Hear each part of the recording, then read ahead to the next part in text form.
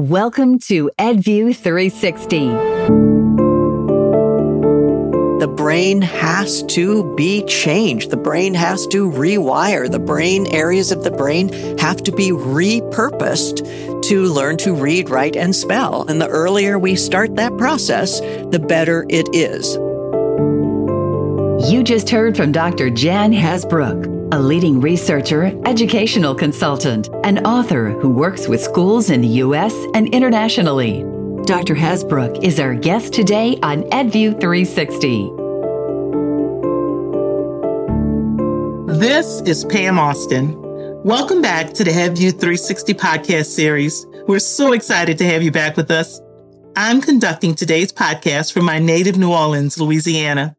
Today, we are excited to welcome Dr. Jan Hasbrouck, an internationally known reading expert, a leading researcher, educational consultant, and published author who works with schools in the United States and internationally. Dr. Hasbrouck is our guest today for EdView 360. Welcome, Dr. Hasbrouck. Thank you, Pam. It's lovely to be here. I'm looking forward to our conversation. Oh, I am too. Let us start off by asking you to tell us a bit about your background and what drew you to become a researcher and expert on how to teach students to read. Well, it's been a long journey. I've been doing this for many decades now. And I think like a lot of people who choose education as a career, I've heard people refer to it as a calling. And that really does resonate with me. I don't remember a time when I didn't think about teaching as what I wanted to do. In fact, my mother used to love to tell the story. I'm the eldest of three girls, and so I was the first to go off to school and those kinds of things. And she says, might be a little folklore, but she used to say that the first day I came home from kindergarten, I announced at dinner that evening that I was going to be a teacher when I grew up. And there were variants along the way. I thought about medicine and nursing, and that was not a good fit. I did some candy striper volunteering. No, that's not going to be me. So I started off always thinking about teaching, but what happened to me, I think this is common for a lot of people along the way, I thought of myself in different roles. So when I was in elementary school, this is what I want to do. I want to be an elementary teacher. And then in middle school, I really did like sciences. So I thought, I'll be a 7th grade biology teacher. And then in high school, I was going to be a high school English teacher. And in fact, I had a really memorable conversation with a high school English teacher. I was getting ready to graduate and I liked this teacher very much. And I went up to her after school one day and shared with her, very kind of nervous and excited, that I wanted to be a high school English teacher just like her. And that's what I was going to study at the university. And she had a big impact on my life because of her response that day. She said, "Oh, Jan, you don't want to do that. The world doesn't need more high school English teachers. We need to teach these kids to read." And how fascinating. I have no idea, of course, where her head was that day. Had she just had a really bad 7th period class or whatever it was? But I really, I was young and impressionable, and I admired her a great deal. And I can't say that that moment I said, okay, I'm going to be a reading teacher, but she planted a seed for sure. And then I started off at the University of Oregon, and another serendipitous moment connected me with people who were really approaching reading and teaching as a science. There were folks studying the process of reading instruction through a project called Project Follow Through. And Zig Engelman was the lead professor and Wes Becker was the lead researcher. And there were folks like Ed Kame-Nui, Doug Carnine, Russell Gersten, and many others involved with that project. So as a very young 19-year-old prospective teacher, I started working at that early stage with people who were approaching teaching not only as an art, because of course it is, but also what are the most valuable, high impact, evidence-based practices that we can use to ensure that all children will read. So that was a big impact on my thinking. And then I graduated and became a reading teacher for a while, and then a reading coach. And then I went on to get my doctorate and started doing research and worked at various universities. But the pull of the real world, what real teachers were doing in the classroom, eventually pulled me away from university work. And now I work independently, connected with researchers at universities, but also with teachers and organizations. Gives me the opportunity to look at the research of other people and do what my current work is, really translating that research, making it useful and applicable to teachers. So that's sort of the journey, how I got to where I am today.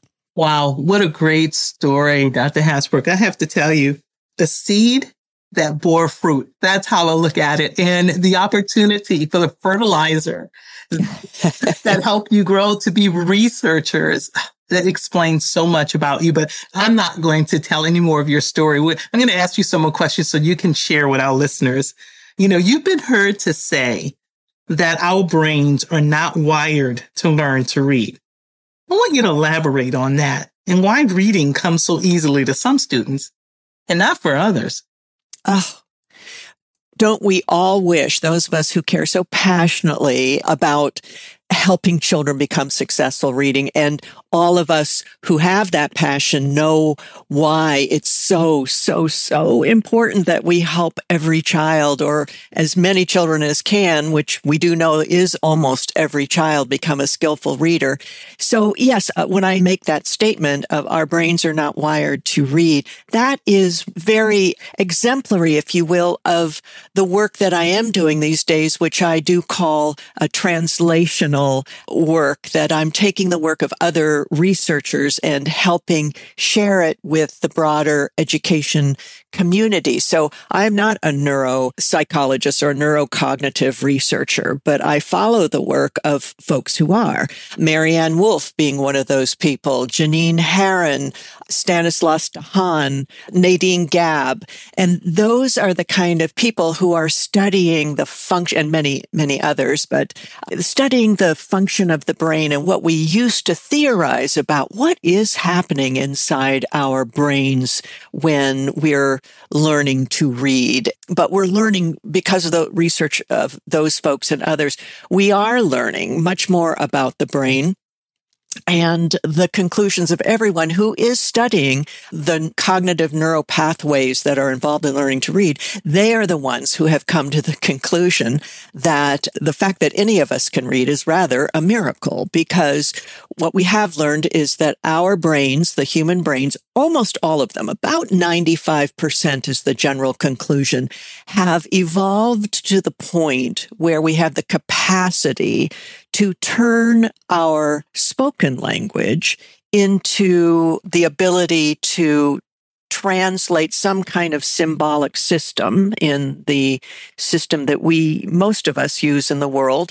If we have sight, if we have vision and the ability to see, we have learned to use some kind of visual symbolic system, and that varies from language to language, but we use that system to translate the language that we've already learned, the spoken language, into a way that we can communicate with each other through print. We can take our thoughts and put them into print for other people to read, and we can translate or decode the print of others and make it understandable to us.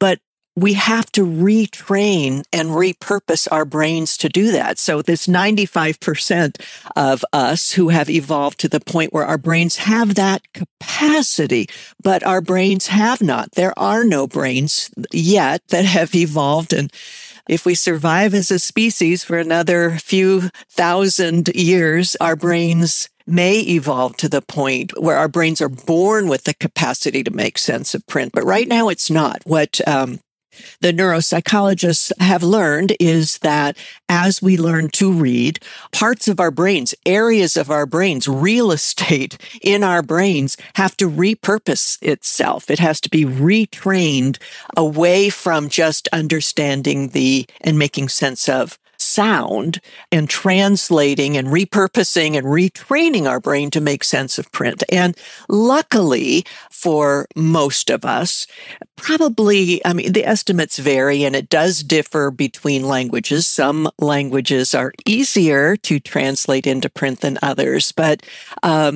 most of us, perhaps about 60% or so, make that translation, that transition, that repurposing of our brain. That happens relatively easily with some instruction. We do know across the spectrum of ease of learning to read, there are a few humans that we label as precocious readers that with absolutely minimal exposure to print, they become skillful readers.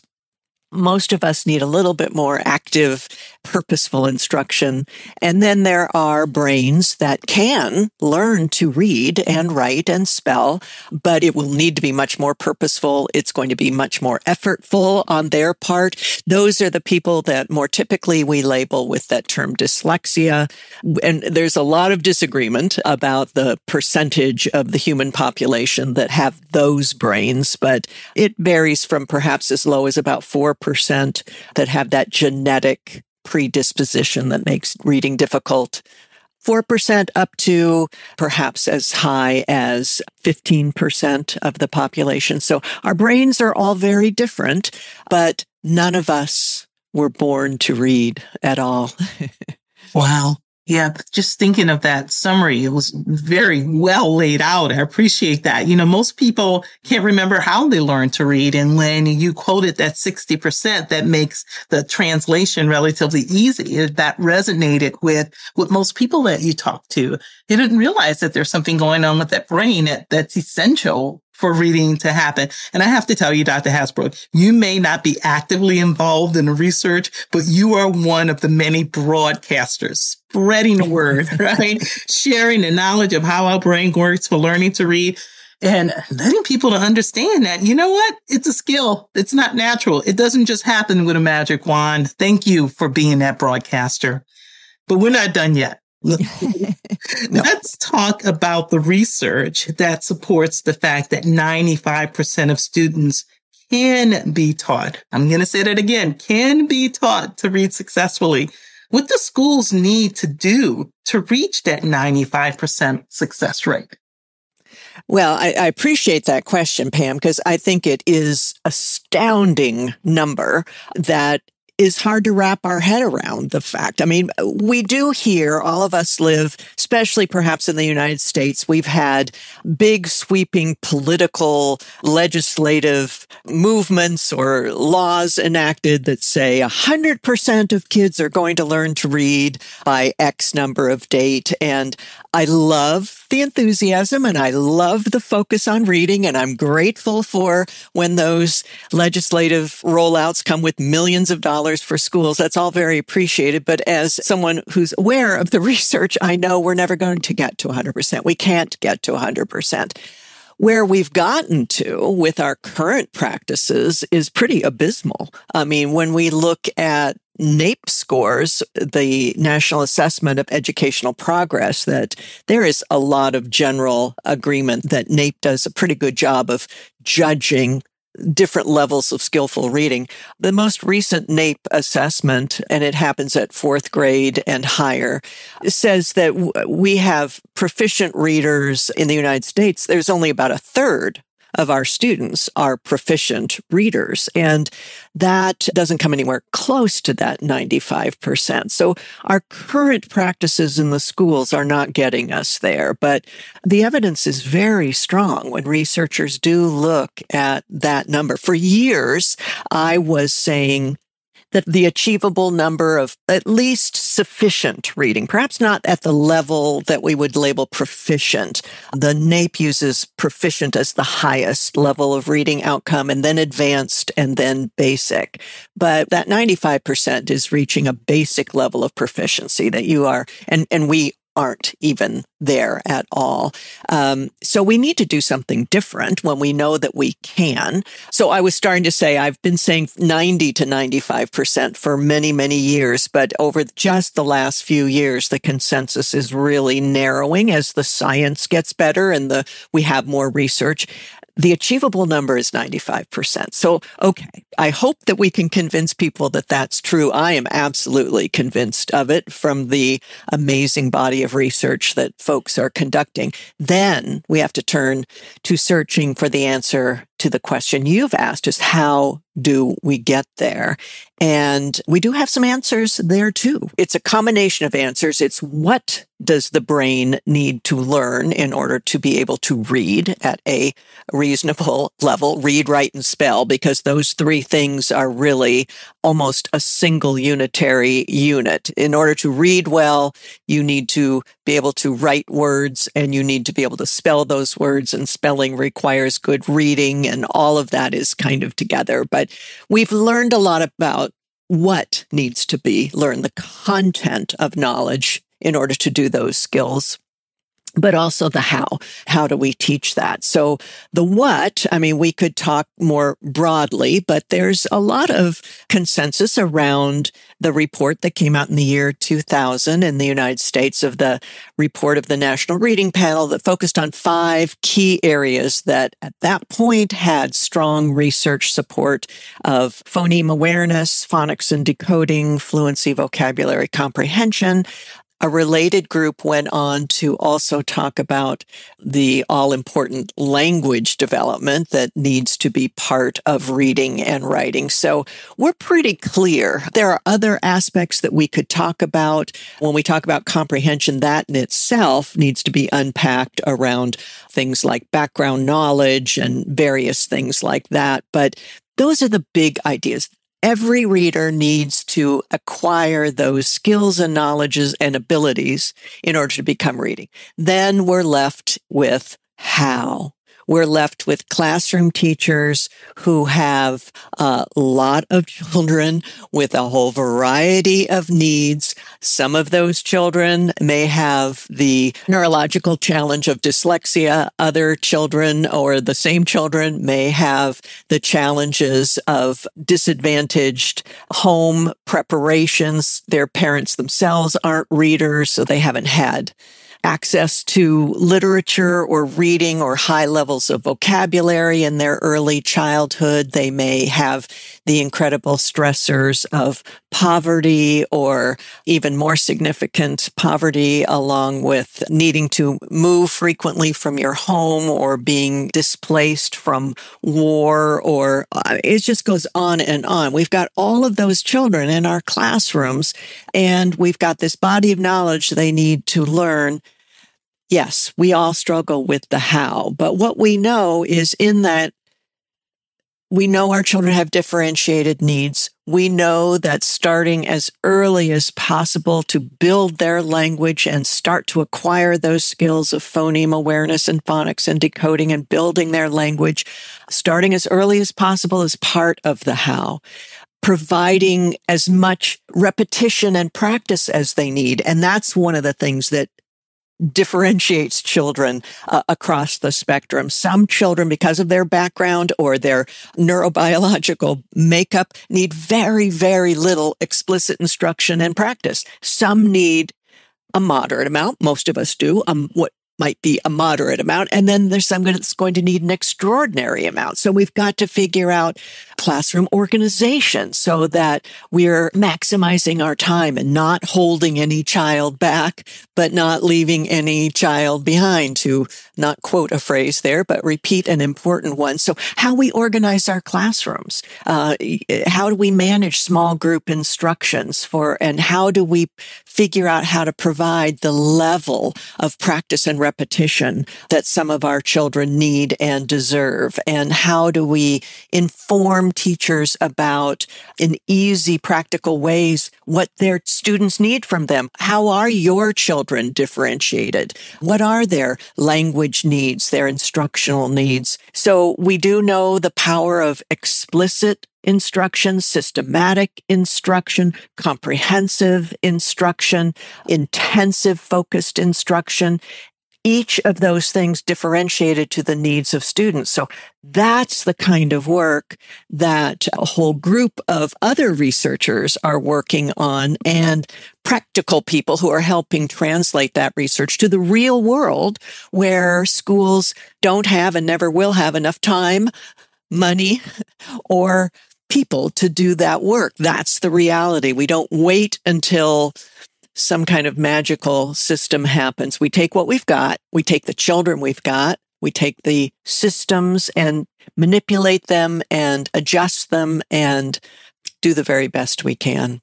Wow, such good information, Dr. Hasbrouck. I have to tell you, I just want to do a little bit of recap here.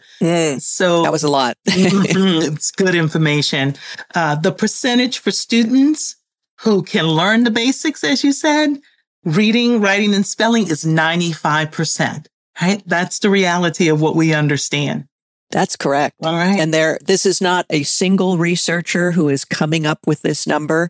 There are now decades of research where the conclusions come back to around 95%. We're talking about human beings, so we can't be really precise about it. But researchers Vaughan and Fletcher and Motes and Hempenstall and Foreman and Torgeson and Mathis and Denton. I mean, it's just multiple studies have come to that conclusion. So that's the number I'm really comfortable saying is what we should be aiming for. All right. And thank you for once again being that broadcaster to tell us what and how it can be done. And I love the fact that you talk about the varying factors that some students have, but that can't stop us and that can't stop students from learning if we focus on that what and that how that you spoke of. So I love hearing you share that information and also the method and the power of systematic, explicit instruction done with intensity. Thank you so much, Dr. Hasbrouck, for being that broadcaster. I think you're just going to continue in that role forever.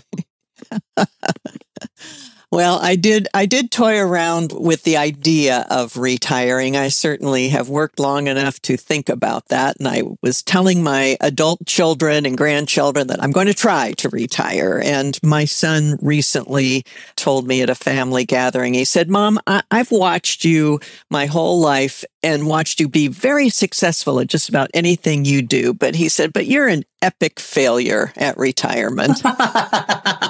I absolutely love it. I had to agree and say, yeah, I don't think I can. You provided earlier some information regarding what science tells us about students who don't learn to read effortlessly. Do they need different instruction? Now, you began giving us some information. Could you expound on that? I'm happy to do that. It is a big interest of mine. Somehow in my career, I was particularly drawn to children who struggle in learning to read. And that was before I became a parent. And years into that, realized that whereas my firstborn, my son, was one of those children who essentially taught himself to read, my daughter really struggled. And it was a while before we came to the conclusion that she was one of those people who has that brain that works differently than others that we would call dyslexic. So I've experienced the range both as a parent as well as a practitioner in the classroom. So I have taken a particular interest in children who struggle, whether or not they struggle because they do have a neurobiological challenge that they were born with, or that for whatever reason, and there are many, why children struggle to learn to read. So I have looked at that a lot as a practitioner and continue to look at what is the research that tells us about what those children need from us. And I would say, Pam, that originally, before we had really good research methodologies, there were some very brilliant people who also focused in on those children who seem to have a particular difficulty learning to read. And they speculated that those children really did need something quite different and developed methodologies that were different from what was being used in typical classrooms.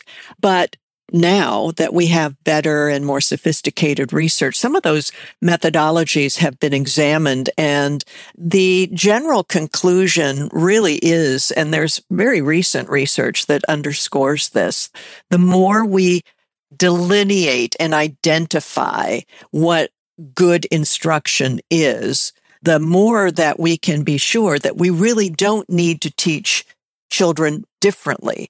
So some of those early methods, and I'm thinking about the people who developed what was now called the Orton-Gillingham methods that have been used with children with dyslexia for a very long time.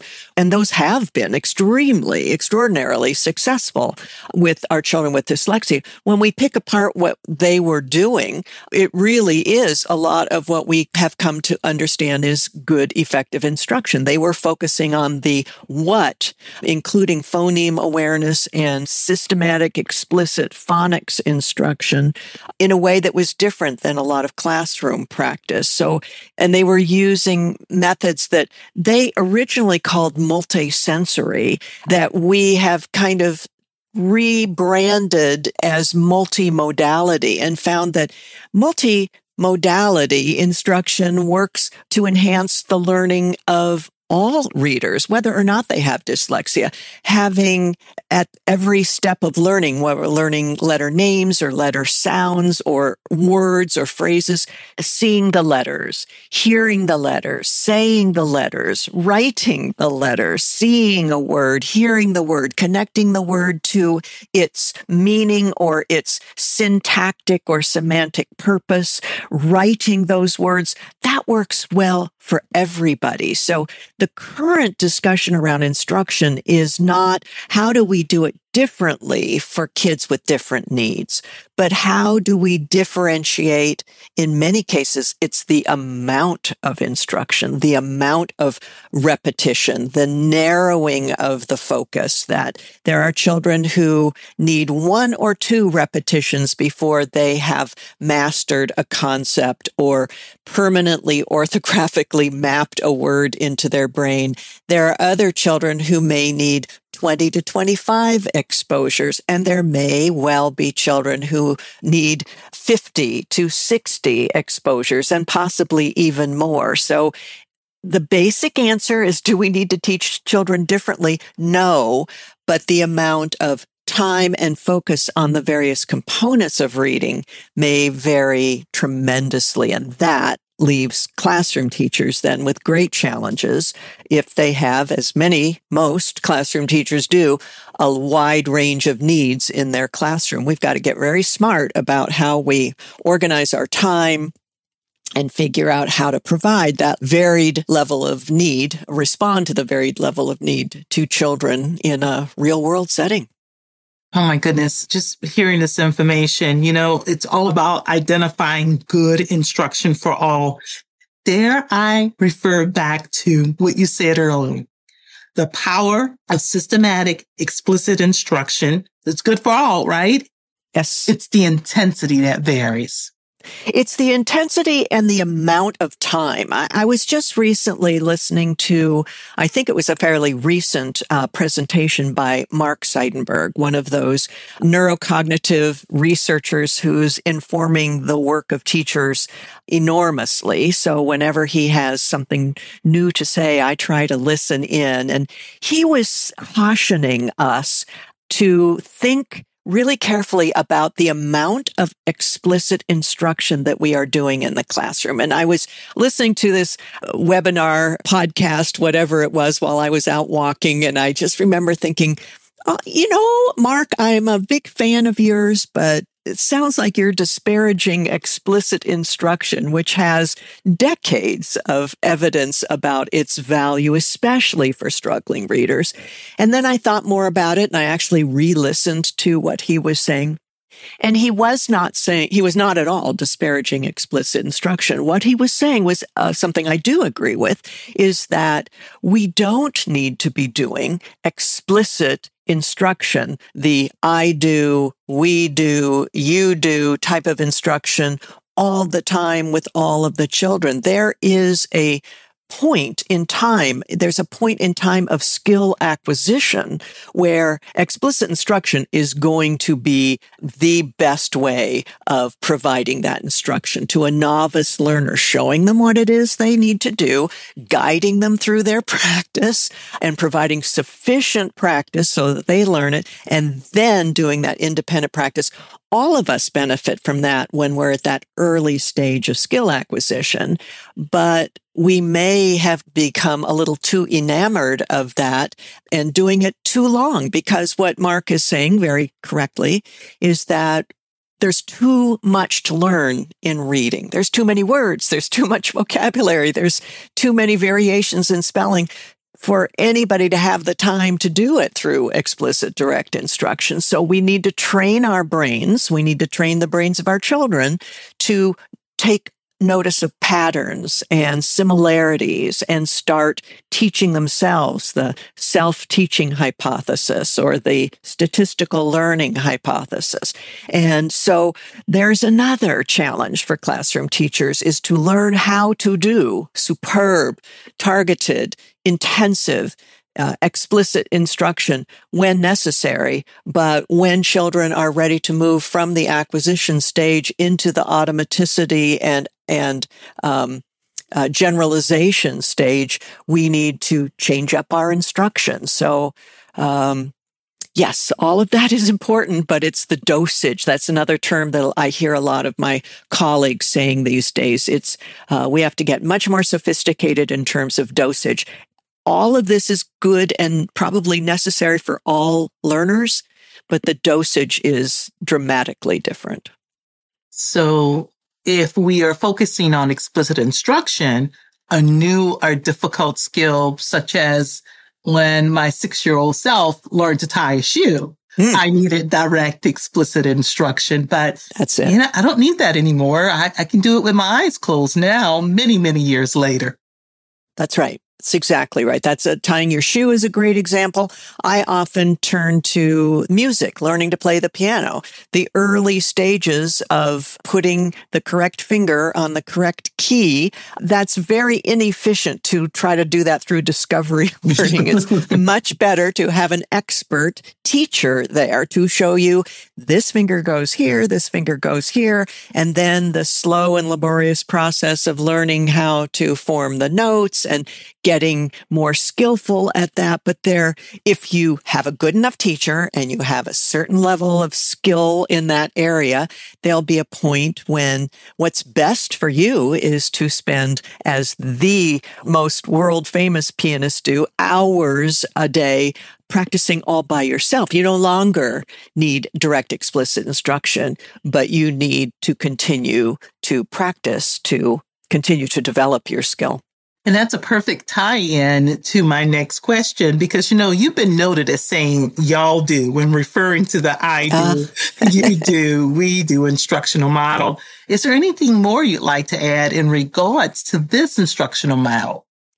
Yes, I do talk about the y'all do step, and that is kind of a cutesy term, if you will, for collaborative practice. So if we think of the classic I do, we do, you do, decades of research in the value of that. Started off as theoretical ideas in the 70s, and there has been much instruction to show that at that early acquisition stage, the I do step, meaning that the teacher, the expert who has the knowledge, shows you what to do. So I do is the teacher modeling or demonstrating, followed by the we do, the teacher working with the student, and maybe ideally one-on-one, but often that's quite effective in a small group of students whose skill level is all at about the same level.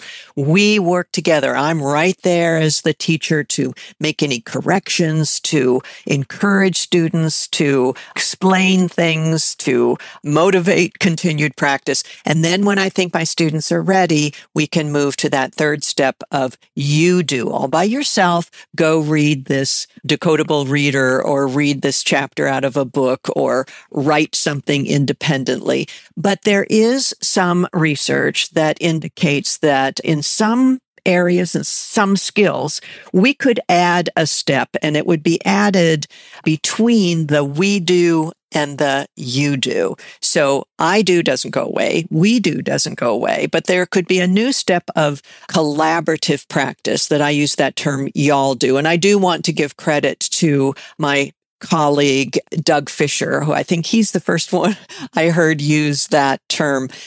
Once again, it's not my own invention, but my translation. But when we allow students who have had sufficient experience and sufficient guidance to be able to practice with the benefit of doing it with their peers, and that y'all do step can be a mixed group in terms of more heterogeneous grouping. So we may have some students in that group who are just still learning a skill. We may have some students who are more advanced in that skill, so they can be there to help their peers along the way. So it doesn't have to be just the homogeneously group. We can mix kids in that heterogeneous. And we find that for a lot of social emotional reasons, that can be a really good mixture, but it's just one more way to provide the level of practice that children need before we turn them to that independence. So in a lot of cases, I find that very valuable, even for very young children. But once we get to upper elementary, middle school, and high school,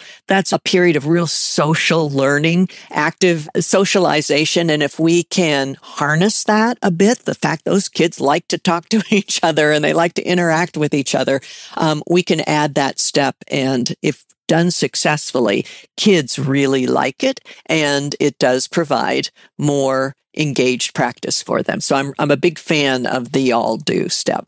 Yes, I think I'm a fan of it as well. You know, we are social beings, and I can see the benefit of a y'all do.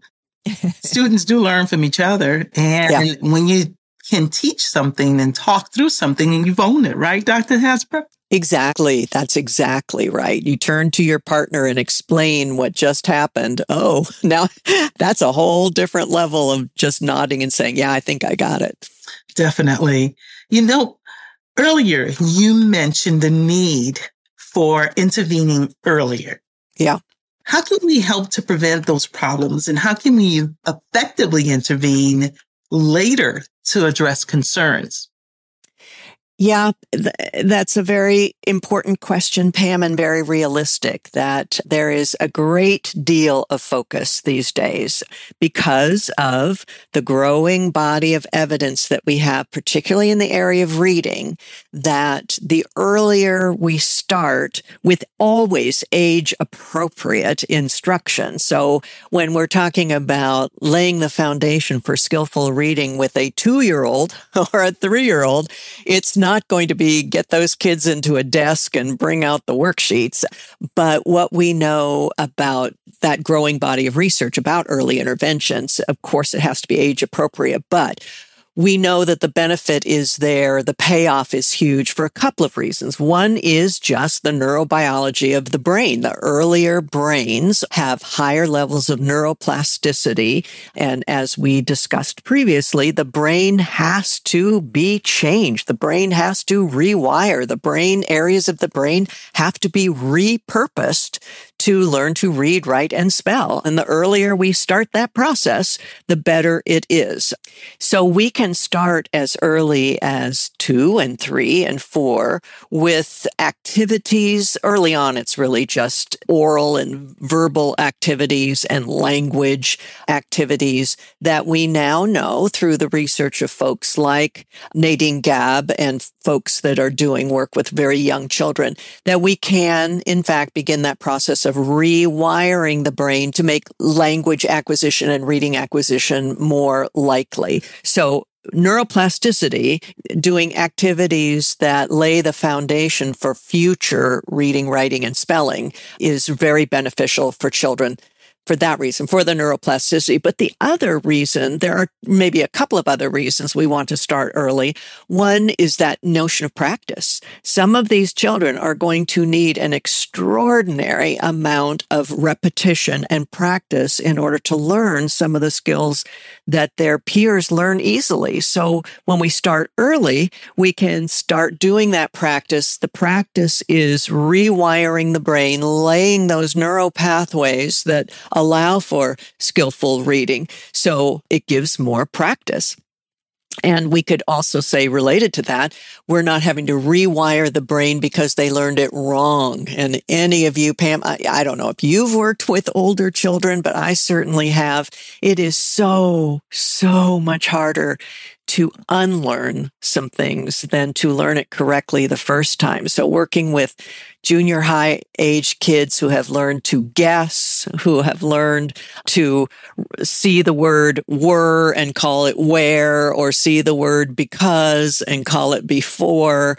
Oh, it's just so much harder for those children. So we want to learn correctly from the beginning. We want to start early so we can get all that practice. We want to start early so that we can start wiring the brain correctly. But we also avoid for children who, if we don't start early, are going to struggle, we can avoid all of the negative, horrific consequences of being a struggling reader or writer. There's a vast amount of research documenting the social emotional impact of struggling with learning to read. A lot of that has been focused on children we would call dyslexic, but any child who struggles with reading and writing, there is a emotional, social, negative impact that can carry on through the rest of their lives. So there's a whole lot of reasons and a growing body of evidence that we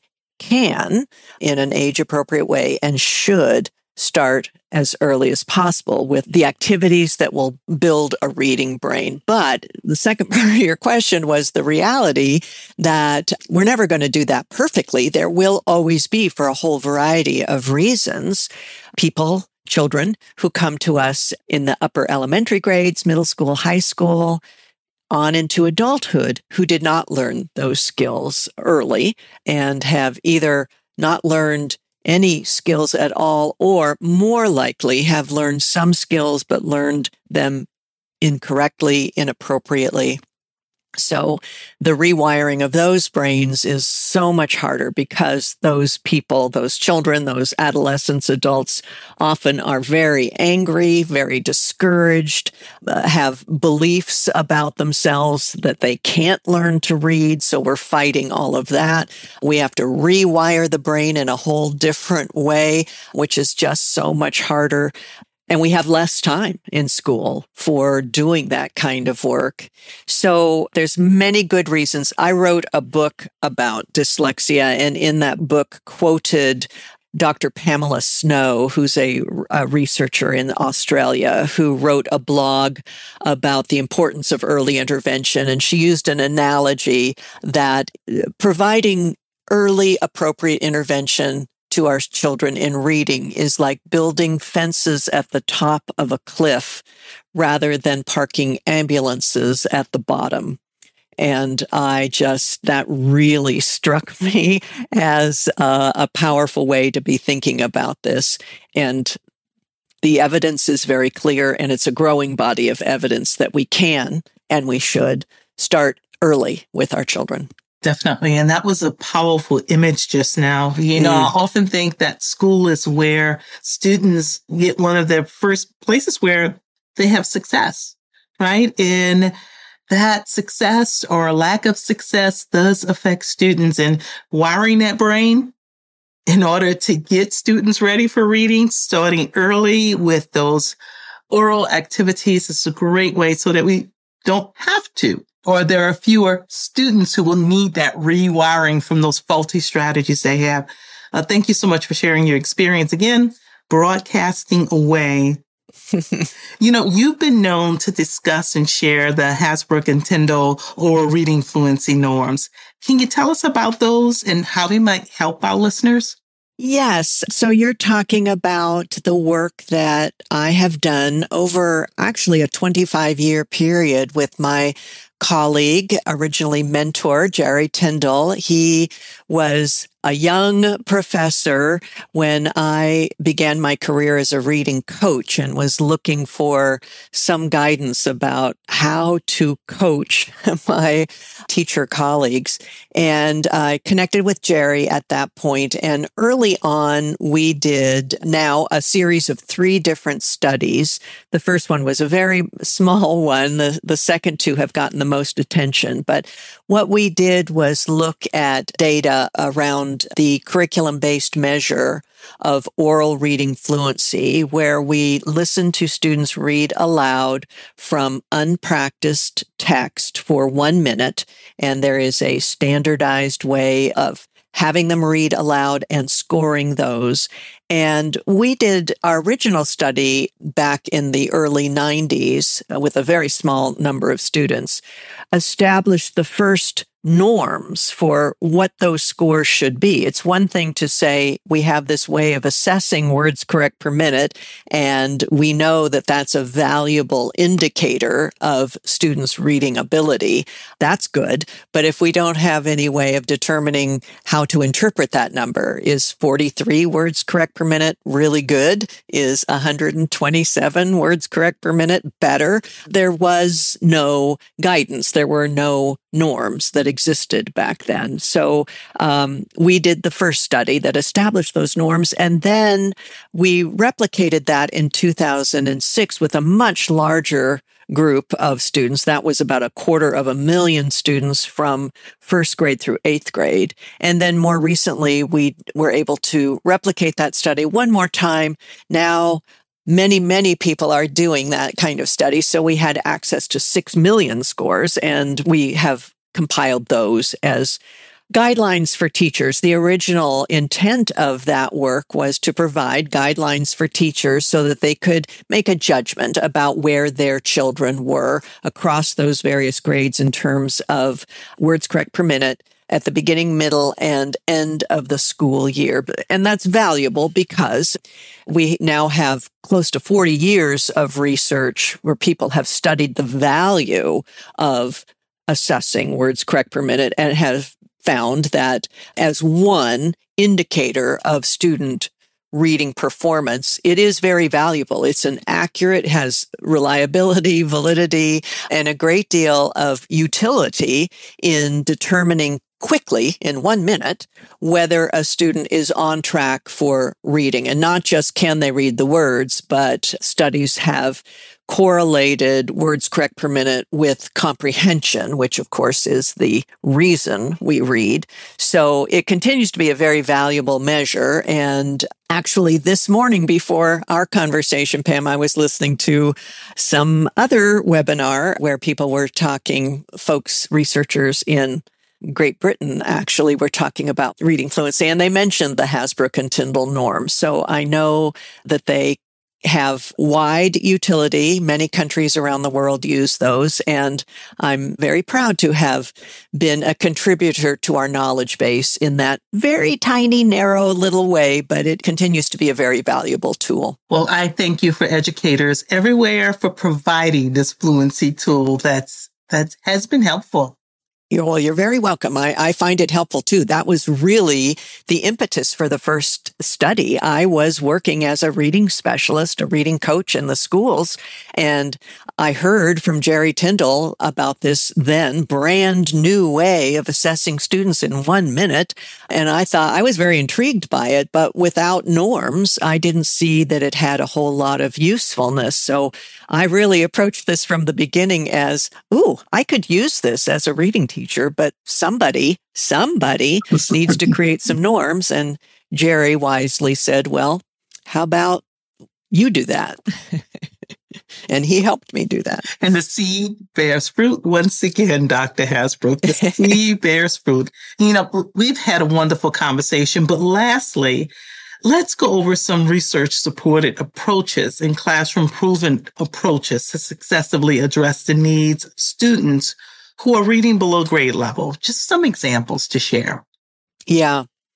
Well, if I had a student in front of me that I had some concerns or some knowledge that they were struggling with reading, the first thing I would do as a practitioner is the same exact thing I would expect a physician to do, which is to do some assessments. I have been working for a number of years with a wonderful physician who I generally see only once a year because I'm, knock on wood, a fairly healthy person. So once a year I go to see her and I talk about how I'm feeling. And I know she's very skillful and very wise and knows a lot. But if she simply said to me, everything looks fine, you say you're fine, I'm just going to let you go home, I would be a little disappointed in her. Not that I love having my cholesterol checked or my blood pressure taken or all of those kinds of things, but I know that that kind of data can help inform her as my physician to do the best job possible in determining what I need to do to continue to be as well as possible. So as a reading practitioner, that's the first thing I would do. That's what the research tells us we should be doing, is as quickly, efficiently as possible, get a check on what these students need from us, because what we're talking about is very complex. This thing that we call reading is multiple factors. We've got, in the very broad picture, we know we've got the language component. They must understand language. They must have a certain level of language and linguistic comprehension. Is that the problem? Is a deficit or weakness or some kind of challenge in that area the reason why this student is struggling with reading? Or is it possibly something from the other broad area of word recognition and decoding? Are they struggling with phoneme awareness? Are they struggling with phonics? Is that not the issue? They can decode words, but they really are not able to decode text with sufficient fluency, or when they're decoding, they have gaps in their understanding of what the text means. So the science about how, and the research supported approaches starts with figuring out what this child needs. And most children, in my experience, come with a variety of needs, but then we can, as folks in the medical world do, we triage and we prioritize what's the first thing we should do, or should we be doing a couple of things at the same time? And then we turn to the best evidence-based practices we have for doing intervention in the identified area of need. Let's do explicit, systematic, intensive intervention around word acquisition, word reading, phoneme awareness, and phonics, if that's the area. Let's do focused, intensive intervention around language development, if that's the area of concern. Or if it's a couple of concerns, let's figure out how to do our best. But the process of intervention using our best research always starts with figuring out to the best of our ability and as quickly as possible what the problem is, so we can appropriately target our very important work. All right. I keep hearing need over and over again. So you identify the need or needs, you prioritize the need, and then you use evidence-based intervention based on student need. That's it. That's our best, most effective way of doing that. So we want to be helpful and supportive to teachers and administrators and specialists to understand what those tools are, what those processes are, how to do it as quickly and efficiently as possible, and then how to turn that data analysis into well-designed, effective instruction. And then data comes back into it because we have to then judge whether our teaching has been effective. So we have to monitor our progress. And I say we monitor our progress as teachers through watching how our students are improving or not improving, so we can tinker with the treatment or intervention that we're doing. We're looking for effective teaching and learning, going both ways. That's right. Oh, great. This has been a wonderful conversation, Dr. Hasbrouck. Thank you for joining us today. It's been a pleasure speaking with you. Please tell our listeners how they can learn more about you and how they can follow you on social media. Okay, well, I would love to connect with people.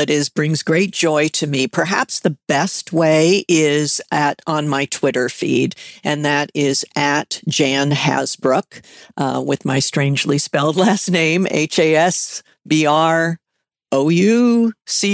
Too many vowels, too many consonants. But my Twitter feed is 100% devoted to reading and reading acquisition and all of those related issues. And I have found it to be a superb way of connecting.